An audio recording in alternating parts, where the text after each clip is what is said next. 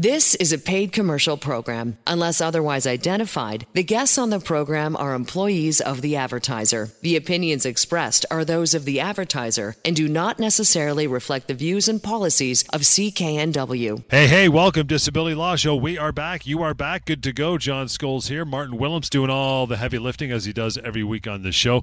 So tuck in for the next hour. You're going to learn a lot and a chance to correspond with Martin. Maybe your email will appear on a later show for sure. help@disabilityrights.ca. And the phone number, anytime, 1-855-821-5900. Martin, going to get right into this. Our main topic for the day. Let's get it happening. 4 things to know when your disability is as a result of a workplace injury. Number 1, to get us warmed up, psychological injuries due to workplace harassment and or bullying are also compensable as workplace injuries if approved. Tell me about it. So this is an interesting one, John, and the reason why this is very relevant is because lots of people go off work because of mental health disorders, and they also have group coverage.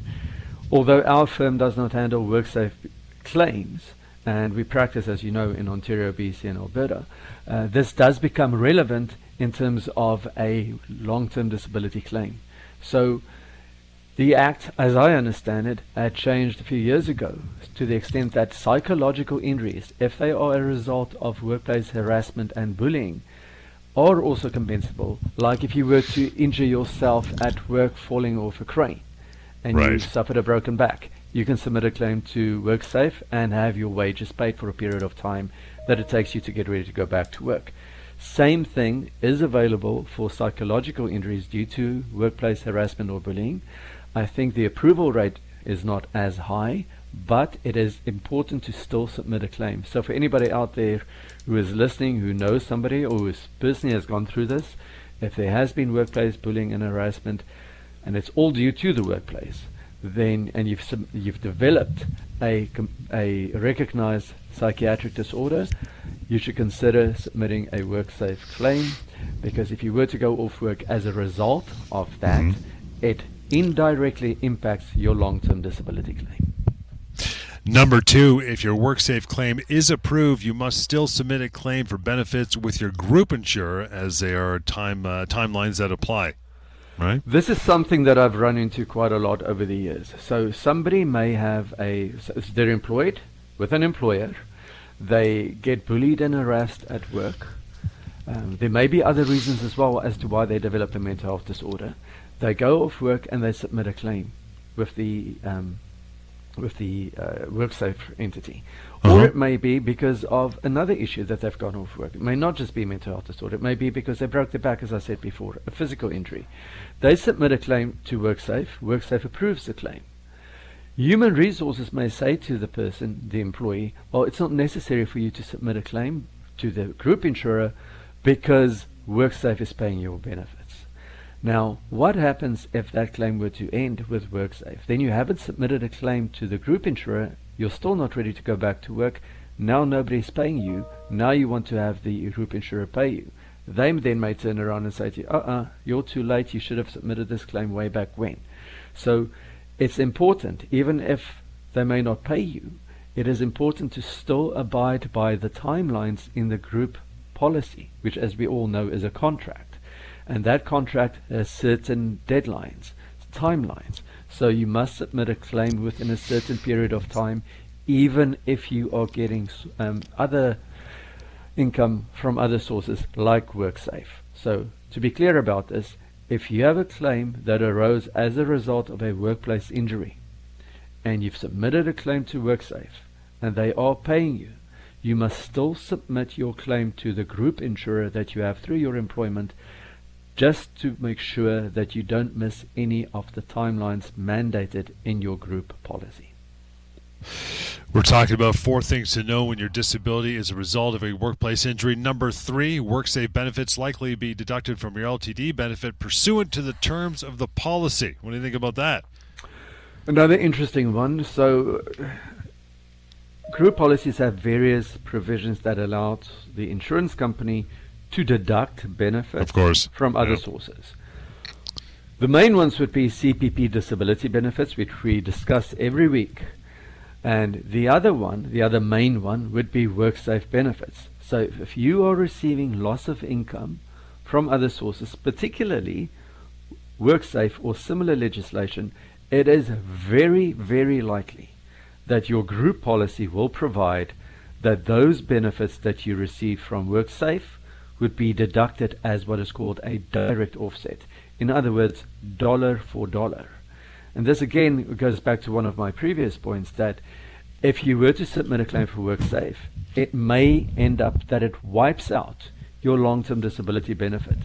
And that is why many people think, well, it's not necessary for me to apply to the group insurer because WorkSafe is paying my benefit and the insurance company will not need to pay me anything while this is happening, which is generally true. But again, if you haven't submitted the claim and WorkSafe were to then stop paying you, nobody is paying you. And if you then turn to that insurance company, you may have an issue. And we don't know how long WorkSafe will pay people for, right? It may be that it is a devastating injury and no benefits will be payable by the insurance company as WorkSafe will continue to pay. Or it may be that WorkSafe pays for a year or 18 months and then they cut you off. And if you didn't apply within that timeline, the insurance company is going to turn around and say, well, sorry, you should have applied to us. Now, another comment that I wanted to make on that is if that does happen, if there were to be a denial because you submitted the claim too late, there are still ways to deal with that, which means that you should contact us. And kind of along those same lines, Martin, the fourth point on this one is if your long-term disability benefits with the group insurer is denied while you are still receiving WorkSafe benefits, you should still call a lawyer like you. Is there time limits that apply to take action, right? It's all about timing. It's all about timing. So I'll use this as an example. So you submit a claim to the insurance company while WorkSafe is paying you. Yep. The insurance company may say, well, we don't believe that you are disabled, because this does happen. I've seen it happen, even while WorkSafe is paying the claim. So the denial happens. WorkSafe carries on paying the person for a year or two and then stops. Then the person wants to go back to the insurance company who had denied that person almost 2 years before. That's why we say it is crucial that you do speak with a lawyer as soon as the claim is denied.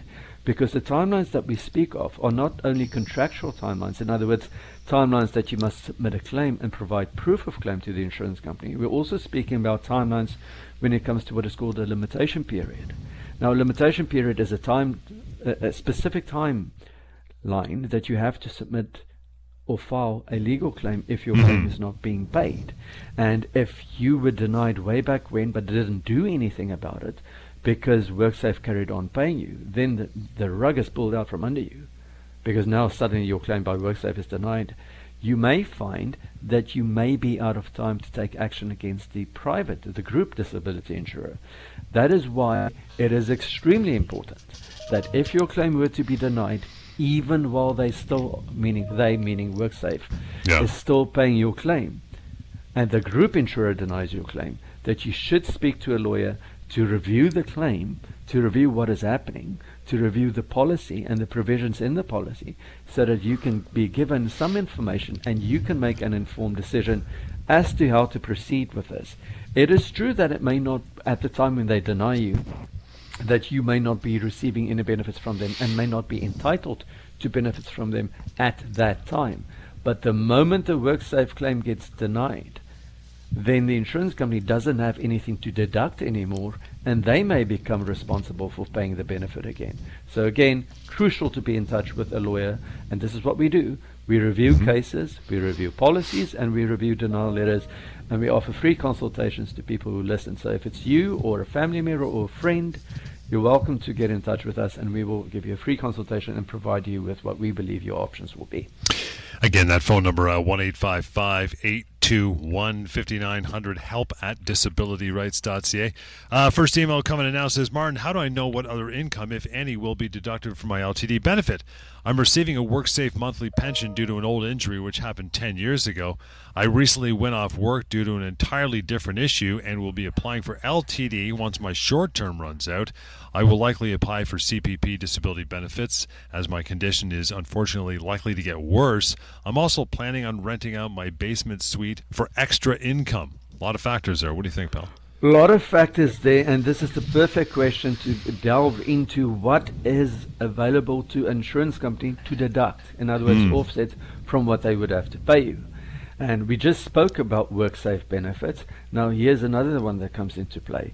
It's a monthly pension. So it may not be loss of income that WorkSafe is paying. So that in itself becomes questionable. Is it an offset or is it not? But let's break this down. So this person received a WorkSafe monthly pension from an injury that happened 10 years ago.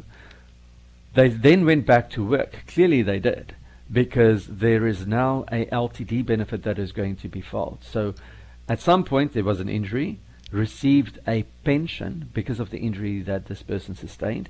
Maybe something, for example, like $200 a month because your hand has a permanent injury. So you continue to receive that. Then, while you were covered under the group policy 10 years later, due to an entirely different reason, this person has now become disabled from performing the duties of his or her own occupation. Because the benefit doesn't pay 100% of your pre-disability income, there's going to be some financial stress. And this person is considering, what other sources of income could I have that will supplement my income? The first one that we'll be looking at is the WorkSafe monthly pension. Is that an offset? Well, that really does depend on the language of the policy. This isn't the same thing as WorkSafe benefits that would be payable immediately when you go off work and they pay you wage loss. This is something different. So I would want to look at the language of the policy, which will detail what benefits or what other sources of income are deductible from the LTD benefit. The second thing is the CPP disability. If CPP disability is approved, and now that is a federal benefit offered through Service Canada that you have to apply to, you get that benefit. The vast majority of LTD policies that you have a group insurer will provide that CPP disability benefits are deductible or offset from the LTD benefit. Some may also provide that there is a specific calculation that could be made to see if children benefits that you would receive are also offset. But again, it's dependent on the language of the policy. The last one that is mentioned here is renting out the basement suite for extra income. When you look at the disability policy, it will provide, as I said before, a list of things that can be deducted from the LTD benefit. It usually is related to income, employment income. So rental income is not something that you're doing through your own exercises or your own effort, your own labor. So rental income, I haven't seen a policy that provides that rental income would be an offset. So my answer on that is going to be no, it is not an offset. But the easiest thing to do and the better thing to do is, if you have questions like this, let us review the policy, because the policy will detail what is an offset, and if it's silent, we would say it should not be an offset. And with that, we will take a short break and be right back with more. In the meantime, you want to reach out to Martin and the team, you can do so. How do you do it? You make that phone call. How about that? Start right there. It's a good place to start. 1-855-821-5900. Help at disabilityrights.ca, or simply disabilityrights.ca. That would be the website to go to in the meantime, and check some things out there. You have any other questions to ask, you can do so on your smartphone, tablet, desktop, whatever you like, called MyDisabilityQuestions.com, and we will continue momentarily with more of the Disability Law Show. Hang on. This is a paid commercial program. Unless otherwise identified, the guests on the program are employees of the advertiser. The opinions expressed are those of the advertiser and do not necessarily reflect the views and policies of CKNW. Welcome back to Disability Law Show. Martin Willems is your guy. You can reach out. Martin's out of BC. Of course, the firm's covering across BC, Alberta, and Ontario. 1-855-821-5900 to have a conversation of your own with Martin and his team. Help at disabilityrights.ca. That is the go-to email address. Your email might appear on a future show just like this one. It says, Martin, I've been on LTD since 2020. I'm having issues with my caseworker pressuring me to return to work, even though their doctor assessed me, stating that I can't go back to the crisis work. Should I be going the legal route or via my union? So their own doctor that they hired said, no, he can't go back. They're pressuring him to go back. Really? Interesting question. Yeah. So, it's not a very long question, but there's a lot to be said about this. So, few things that jump out at me when I look at this. The first thing is that this person is unionized, because they're speaking about should they go to the union. The other thing is that there is a long-term disability benefit that has been paid since 2020.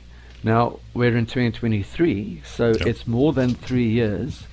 Well, you can imagine it's more than 3 years since that benefit started to be paid, which tells me that maybe this person is in what is called the any occupation phase of the policy. I know we speak about this every week, but to anybody who's new listening to the show, let me just break that down a little. If you have a group policy, and that's generally what we're speaking about, the vast majority of people who work have disability insurance through their employer. So that would be a group policy. The group policy generally has two definitions. The first one is you must provide proof that you are unable to perform the duties of your own occupation. For the vast majority of them, the timeline for the own occupation period is 2 years.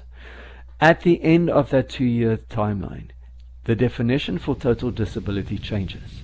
Then you have to prove that you cannot perform the duties of any other occupation within your restrictions and limitations based on your education, training, experience. In other words, based on within your transferable skill sets that would pay you roughly the same as your disability benefit. So this questioner has said to us that they've been on claim since 2020. So if this is a general LTD policy, the person likely is in what is called the any occupation phase. So when they say the insurance company's doctor has said that they should not go back to the same crisis work that they did before, that may be related to what the person was doing in their pre-disability as an occupation. So it may be, look, you cannot perform the duties of your own occupation, but we don't know what the doctor said about being able to perform the duties of another occupation for which this person has the transferable skill sets. Lots and lots of disability claims are denied at this juncture because the insurance company may say, we accept that you're disabled from performing the duties of your own occupation, but we believe you can go work in another occupation based on your transferable skill sets. And just so you know, those are generally assessed based on your previous experience, work experience, your education that you have, and any other training that you may have. Those are the factors that come into play when the insurance company considers this. Now, I've seen lots of cases that have been denied at the change of definition mark, where the insurer would say, we think you could go work in this occupation. Where the person may have had a very labor-intensive job, they would say you can go work in a sedentary occupation, just because the person may have had some, Word or Excel experience working on a computer from 10 years ago for a period of 6 months. It just doesn't make sense. So if an insurance company says to you, we think that we are going to, well, not we think, we are, we're going to deny your claim because we say that you are able to go work in another occupation, don't accept that as fact. They may deny your claim, but they may not be right, and they often are not.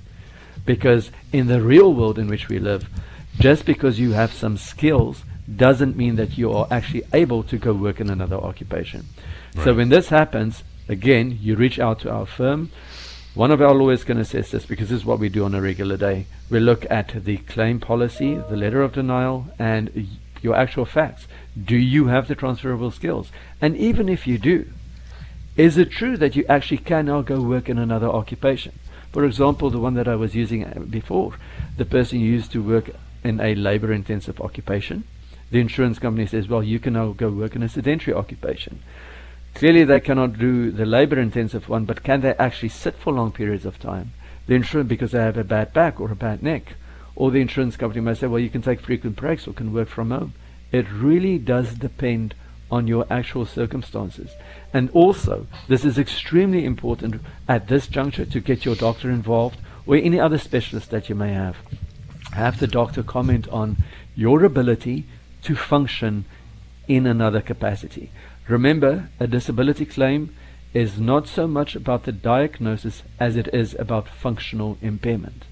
What I mean by that is, if you have a diagnosis of depression and your doctor says you cannot work, chances are your insurance company is going to deny your claim.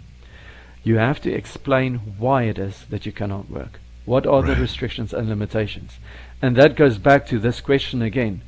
If the insurance company is saying this person can go work in another occupation, the focus has to be what are the restrictions and limitations, and that would be from the person's perspective as well as from the treating doctor's perspective. can this person work in another job, or does he or she have restrictions and limitations that would functionally impair him or her from performing the duties of another occupation? And that goes back to the question itself again, should they go the legal route or via a union? The moment that there is a denial, at least reach out to a lawyer, like somebody at our firm, so that we can assess the claim and speak to you about what your options are. You don't have to go with us ultimately. You don't have to sign or retain us, but at least you will have an idea as to how to proceed. Because having the information, as I speak to people all the time, they feel so much better at least to understand why the claim was denied and what the options are. Asking about going to the union, in some instances, it is bargained for in the collective bargaining agreement that a person has to go through a mandated appeal process. In that instance, a union really does, in my mind, should become very, very involved in supporting the union member. But we won't know whether it would be one of those cases until we have actually assessed it. So we can look at the collective bargaining agreement, we could look at the denial letter and just ask some questions and help the person ask the right questions to figure out whether it is better to go through the legal route or to get the union involved. And that means we would have to look at all the documents to provide you with your options. Martin, tell me this though: is it quite common in your experience where the insurer trips up with as far as any sort of occupation beyond that point? Is it the commensurate income part where they mess that up, saying you used to be a lawyer or doctor, but you can go pour coffee somewhere? Yeah, physically maybe, but there's a bit of a money problem there, no? That is a huge issue, the commensurate income. And you know what? No. What they do is they may hire some vocational expert. The person may just look at the person's resume and then look at the labor market analysis to see what is available out there and then say, well, maybe you can go do this job. Whether it is actually a real possibility in the real world that we live in, quite often it isn't, right? Sometimes the insurance company is correct. I'm not going to say that they're never correct, but quite often they are not. Many times, I would think the most times they're not. So when that does happen, we have a look at it as well, because it isn't simply, can you go work in this job based on the income itself? That is a big factor. It is actually, are you actually able to do it based on your medical restrictions and limitations? And the same thing with, I see this all the time. People who have a mental health disorder, for example, depression, they may not be able to work as a bank teller where they're working with people's money, they're working with the public, etc. Then the insurance company says after the 2 years, well, we think you can go do something else now. Like, about what is that something? Is it you're going to work as a receptionist at a company? The person still has to, focus, concentrate, deal with the public. Can you work from home? Doesn't mean that you don't have to focus any longer. So we look at all those factors. Where the insurance company, I think, does a fairly rudimentary analysis to see, well, is there a way that we're going to deny this person? I think that there are many other ways of looking at the claim, and that involves looking at, like you say, John, is the income that this occupation that they are suggesting the person should do, is that income commensurate? In other words, does it pay a certain percentage of the person's pre-disability income? Because if it does not, then the person should still be found to be totally disabled within the meaning of the policy. For example, you've used this before, we've used it many times as well. You cannot tell a person who's earning $600,000 or more as a neurosurgeon to go work in a job that pays $50,000 as a receptionist or whatever it may be. That's not the analysis. It has to be, number one, something that you can do within your medical restrictions or your functional restrictions and limitations. Number two, something for which you have the transferable skill sets based on your education, your training, and your experience. And the third one is something that is commensurate to your pre-disability income, or rather something that pays you similarly to what your LTD benefit amount is. All three of those things need to be in place before they can deny your claim. And again, guys, as we get into a short break here, we got lots more emails. We got a really short question, but a good one coming up on the other side. Martin, we'll get to that. But in the meantime, that number, once again, I'll give it to you, 1-855-821-5900. Reach out anytime. Martin there. He's got a great team with him, 1-855-821-5900. help@disabilityrights.ca. That's the email address we're pulling all these emails from, by the way, on the show this hour. And again, it's absolutely free and anonymous to use, mydisabilityquestions.com. That one's got a search searchable database, which is kind of cool. So a previous question, one of the thousands or hundreds at least that have been entered, yours may be similar, and you can check it out before spending the time typing in your question. That is mydisabilityquestions.com. More to go. We'll continue with more of the Disability Law Show after a short break. Hang on. This is a paid commercial program. Unless otherwise identified, the guests on the program are employees of the advertiser. The opinions expressed are those of the advertiser and do not necessarily reflect the views and policies of CKNW. Hey, welcome back. Disability Law Show. Good to have you sticking around for the hour. More questions. We got lots of emails to get through. Some are pretty lengthy and pretty in-depth, Martin. Some are a little shorter, like this one. Plainly put, can my employer fire me while I'm on LTD? That's it.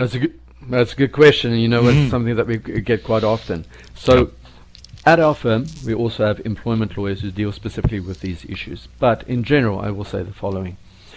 If you are receiving LTD benefits and the employer filed you while you are disabled, you may have a human rights claim. If that were to happen, in other words, if your employment were to be terminated, reach out to our firm and we'll put you in touch with an employment lawyer to assess your claim and to discuss with you what your options are. All right, let's get on to a lengthier one. Says, hey, Martin, my husband has hairy cell leukemia and has been off work since spending 66 days in hospital, December 19th of 2019 to February 24th, 2020. He's on long-term disability through work and on CPP disability. The doctor just said he can go back to work, but only 1 hour a day. His work called and wants him to sign off as terminated due to frustration of contract. They say he will keep his LTD, but how can we trust the insurer will keep paying once he's no longer employed? He is just turning 57 years old and has worked for the company for 29 years. You got any advice? Thank you. Okay, so quite a few things to discuss there. First things first, I've just spoken about at the previous question, recommending that if anybody's employment is terminated, that's right, that they reach out to our firm and we can put you in touch with an employment lawyer.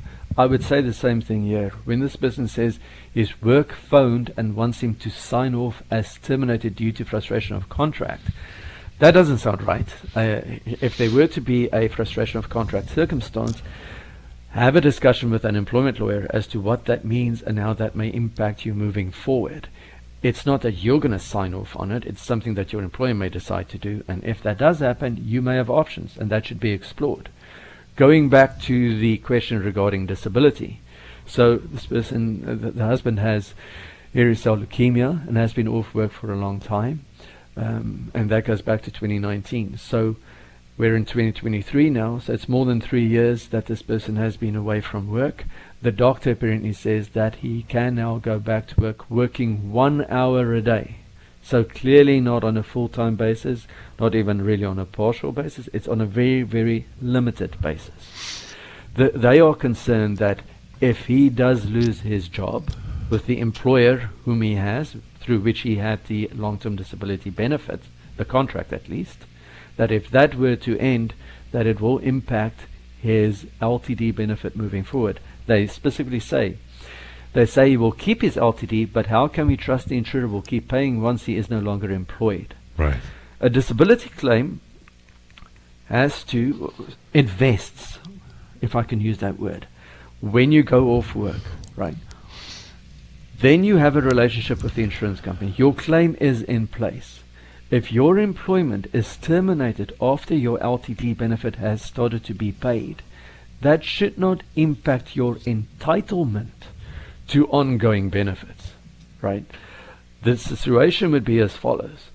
If the insurance company decided that they think you are no longer disabled from performing the duties of your own occupation, and in this case likely any other occupation, because he has been paid for more than 2 years, the insurance company may then decide that the benefit is going to be terminated, and the same advice would be extended to this couple as well. Get in touch with us. But to be clear, just because you've lost your income or your employment has been terminated, that does not mean that your LTD benefit must be terminated or will be terminated. The assessment is not dependent on being job attached or still having your job with the employer. The assessment will be, do you have the qualifications and are you able medically to return to work to get a job that may pay you something similar to your LTD benefit amount? And if this insurance company did deny the claim, get in touch with us. The fact that the husband is able, potentially, to go back to work 1 hour a day clearly means that he should still be paid. If his function improves further, because his condition may improve, and he's then able to work maybe 6 hours a day versus 7.5 or 8 hours a day, then the insurance company is going to start looking, if not before, whether this person is still disabled from performing the duties of any other occupation within the meaning of the policy. And that's the timeline which we would say. If there's any discussion about denying this claim, get in touch with us. 1-855-821-5900, the number, by the way. Okay, next, let's sink our teeth into this one. It says, guys have been on disability insurance since September 2019. I worked at this company for 30 years and had no previous long-term illnesses until around 2016. I started having pains in my arms, legs, hands, feet, depression, and anxiety, and increased with time and had a breakdown. They got me to fill out a CPPD this September, and I was approved. I now get CPPD and it pays me a portion. However, they've asked me to see a psychiatrist, which they have provided, and to try to get me ready to return to work. 59 years old, and my doctor has written on my medical forms that I would indefinitely not be returning to work. I'm stressed out and tend to shut myself down when I have to do these types of things. I have arthritis, gout, depression, anxiety, like I mentioned. I've been diagnosed with fibromyalgia and chronic fatigue. Do I have to do everything that the insurance company tells me? I know the way. I think I have the ability to return to work anytime soon at all. Thank you. Sorry my question's so long. It's a difficult one, though. What do you think? It is a difficult one, and I thank this person for reaching out to us. So clearly, going off work since September 2019 doesn't sound like things improved. And they've been working with this company for 30 years, didn't have any previous issues, and then now has a bunch of them, which includes pain in the arms and legs and significant mental health disorders. CPP has been approved, which means that the government accepts that this person cannot perform the duties of any gainful occupation. 59 years of old, the doctor supports that they cannot go back to work. Yet the insurance company is now deciding to send him or her to a physiatrist. Now, a physiatrist is generally a doctor would deal with soft tissue issues, pain, etc., to see what the restrictions and limitations would be. So the question is, does this person have to do everything that the insurance company tells them? Well, the policy does provide that the insurance company can send insureds for what is called independent medical examinations. The policy does allow them to do that, but it has to be reasonable.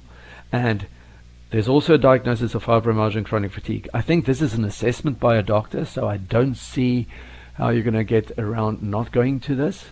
So maybe get the doctor on board, your own family physician as well. If there were any real concerns, I suppose the doctor could advise of those. But if it simply is an assessment, the policy generally does require that you have to go to those. It would be entirely different if it were to be, for example, a functional capacity evaluation. When you have things like fibromyalgia and chronic fatigue, yes, the insurance company can still do that and have you assess it. But if there is a risk that it is going to impact your condition negatively, in other words, exacerbate or worsen your condition, have your doctor write a letter to confirm why that is, submit it to the insurance company to say that these are the reasons you should not be going for this. And if they're still insisting that you do go, then you reach out to us. Yes, the insurance company can have you be assessed, but you don't have to do everything that they tell you every time. Each case and each issue should be assessed on its merits and within the language of the policy. And with that, we will send you over to the phone number. If your question wasn't answered fully, probably was. Martin's pretty good, but just in case, 1-855-821-5900 and disabilityrights.ca. Short break, guys. We'll get to a couple more emails before we wrap up for this particular show right here on the Disability Law Show. Hang on. This is a paid commercial program. Unless otherwise identified, the guests on the program are employees of the advertiser. The opinions expressed are those of the advertiser and do not necessarily reflect the views and policies of CKNW. And back for a few more minutes of the Disability Law Show this week. Reaching out to Martin Willems anytime. Always ready to take your call. He's got a team who answer that phone as well. And they want to have a chat with you on your own time. 1-855-821-5900. help@disabilityrights.ca.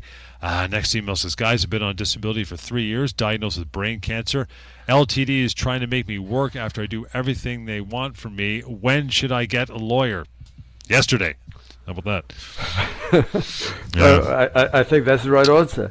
So being diagnosed with brain cancer, obviously a serious diagnosis, has been on LTD for a period of 3 years, which again tells me the person likely is in the any occupation phase. Now it says the insurer is trying to push them to go back to work after he says, I did everything they wanted from me, which may be that the insurance company, reading that, may be that they said you should do some form of active rehab program. You could imagine with brain cancer there would be significant restrictions and limitations. I'm not sure where things are at now, whether that is in remission, whether there is other side effects because of the type of treatment that there was, whether there's now a mental health component to this as well, because that often happens, anxiety, depression, as you can imagine there would be. So pushing somebody to go back to work, we would want to know what the situation is. In other words, where is the treatment at? Has there been improvement? What was the person doing before they went off of work? What is the doctor saying? Is there support for a return to work? And if so, what does it look like? Is it a gradual return to work? Is it something like with our previous question, where the person can only work 1 or 2 hours per day? Is there are there other issues that should be considered here? What are the transferable skills? Because I think, looking at this question, and like I said before, the person is in their any occupation phase now. So going back to the main question, should they get a lawyer and when? Yes, definitely. And you did the right thing by just sending in this email to our disabilityquestions.com website, .ca website. What this means is we look at these questions, we respond to them, we discuss them on the air quite often, and then we encourage people to get in touch with us so that we can actually look at, like I've said with many of the questions before, look at the policy, look at your actual facts, look at where you are at. It doesn't sound like this claim has been denied as of yet, but if the insurance company is starting to push you to get back to work, it's looking like they're starting to get ready to do that, which means then that you need to understand what your rights are, because a disability contract doesn't just have obligations on your part, it also has rights. The insurance company is going to push you because they're motivated to get people back to work. But it shouldn't be done in a rushed way. It should be done within the the framework of the policy, what the person's medical restrictions and limitations are, and most importantly, you do not want to go back to work when the doctor doesn't support that you can go back to work, and also when a return to work may create a worsening of your condition. Because I often see cases where a person has had some improvement in their condition, and they're starting to think, well, maybe the future is more optimistic, it's maybe more positive. They're starting to think that maybe I can do some volunteer work, or maybe I can try and go back to work on a very gradual basis. And at that moment, when they recognize that, the insurance company cuts them off. And whatever gains they may have had, and I've seen this so often, specifically with mental health disorders, where the person feels more optimistic, the anxiety is more controlled now. The insurance company cuts them off prematurely, and all the gains that they've had are out the window. They're gone, because now they are not ready to go back to work. They have financial stress. They're stressed because they are dealing with a conflict situation where they have to deal with an insurance company who is not paying them. And all the treatment that they've had have been wasted. And then the recovery process may be much longer. And I've seen lots of people wanting to give up at that juncture. And that's the message to everybody listening. Do not give up. If that were to happen to you, if the insurance company cuts you off when you're not ready to go back to work, and they say you are, or if you have gone back to work, working in a limited way, and then they deny your claim, and it sets you back, and you go back to your baseline where you cannot work at all, reach out to us. It is imperative that you do so, because there are timelines involved in pursuing a legal claim. And if you decided, if that were to happen, that you're going to pursue an appeal, for example, also speak to us before you do that. That is your right. It's one option that you can consider, but there are also other options. And when I speak to people and other people in my firm speak to people phoning us, to the public, and they ask, what are my options? We go through all of them. It's not simply you must do this or you must do that. It is you have an option to appeal, you have an option to file a legal claim. What do those options look like? Because if we get involved, once we've had a discussion and the person decides that they want to retain us, we do it on the basis that we only get paid if the person gets paid. And also, and this is very important to people who are suffering or living with a mental health disorder or any other disability, the stress of dealing with the insurance company, we take that. We will now take over all communications with the insurer. You don't need to deal with that anymore. Your focus is your treatment, focusing on getting better, focusing on your health and your family. And we deal with everything that has to do with the insurance company. We take over those communications and we focus on getting the claim resolved so that our clients can move on with their lives without having the stress of dealing with the insurance company any further.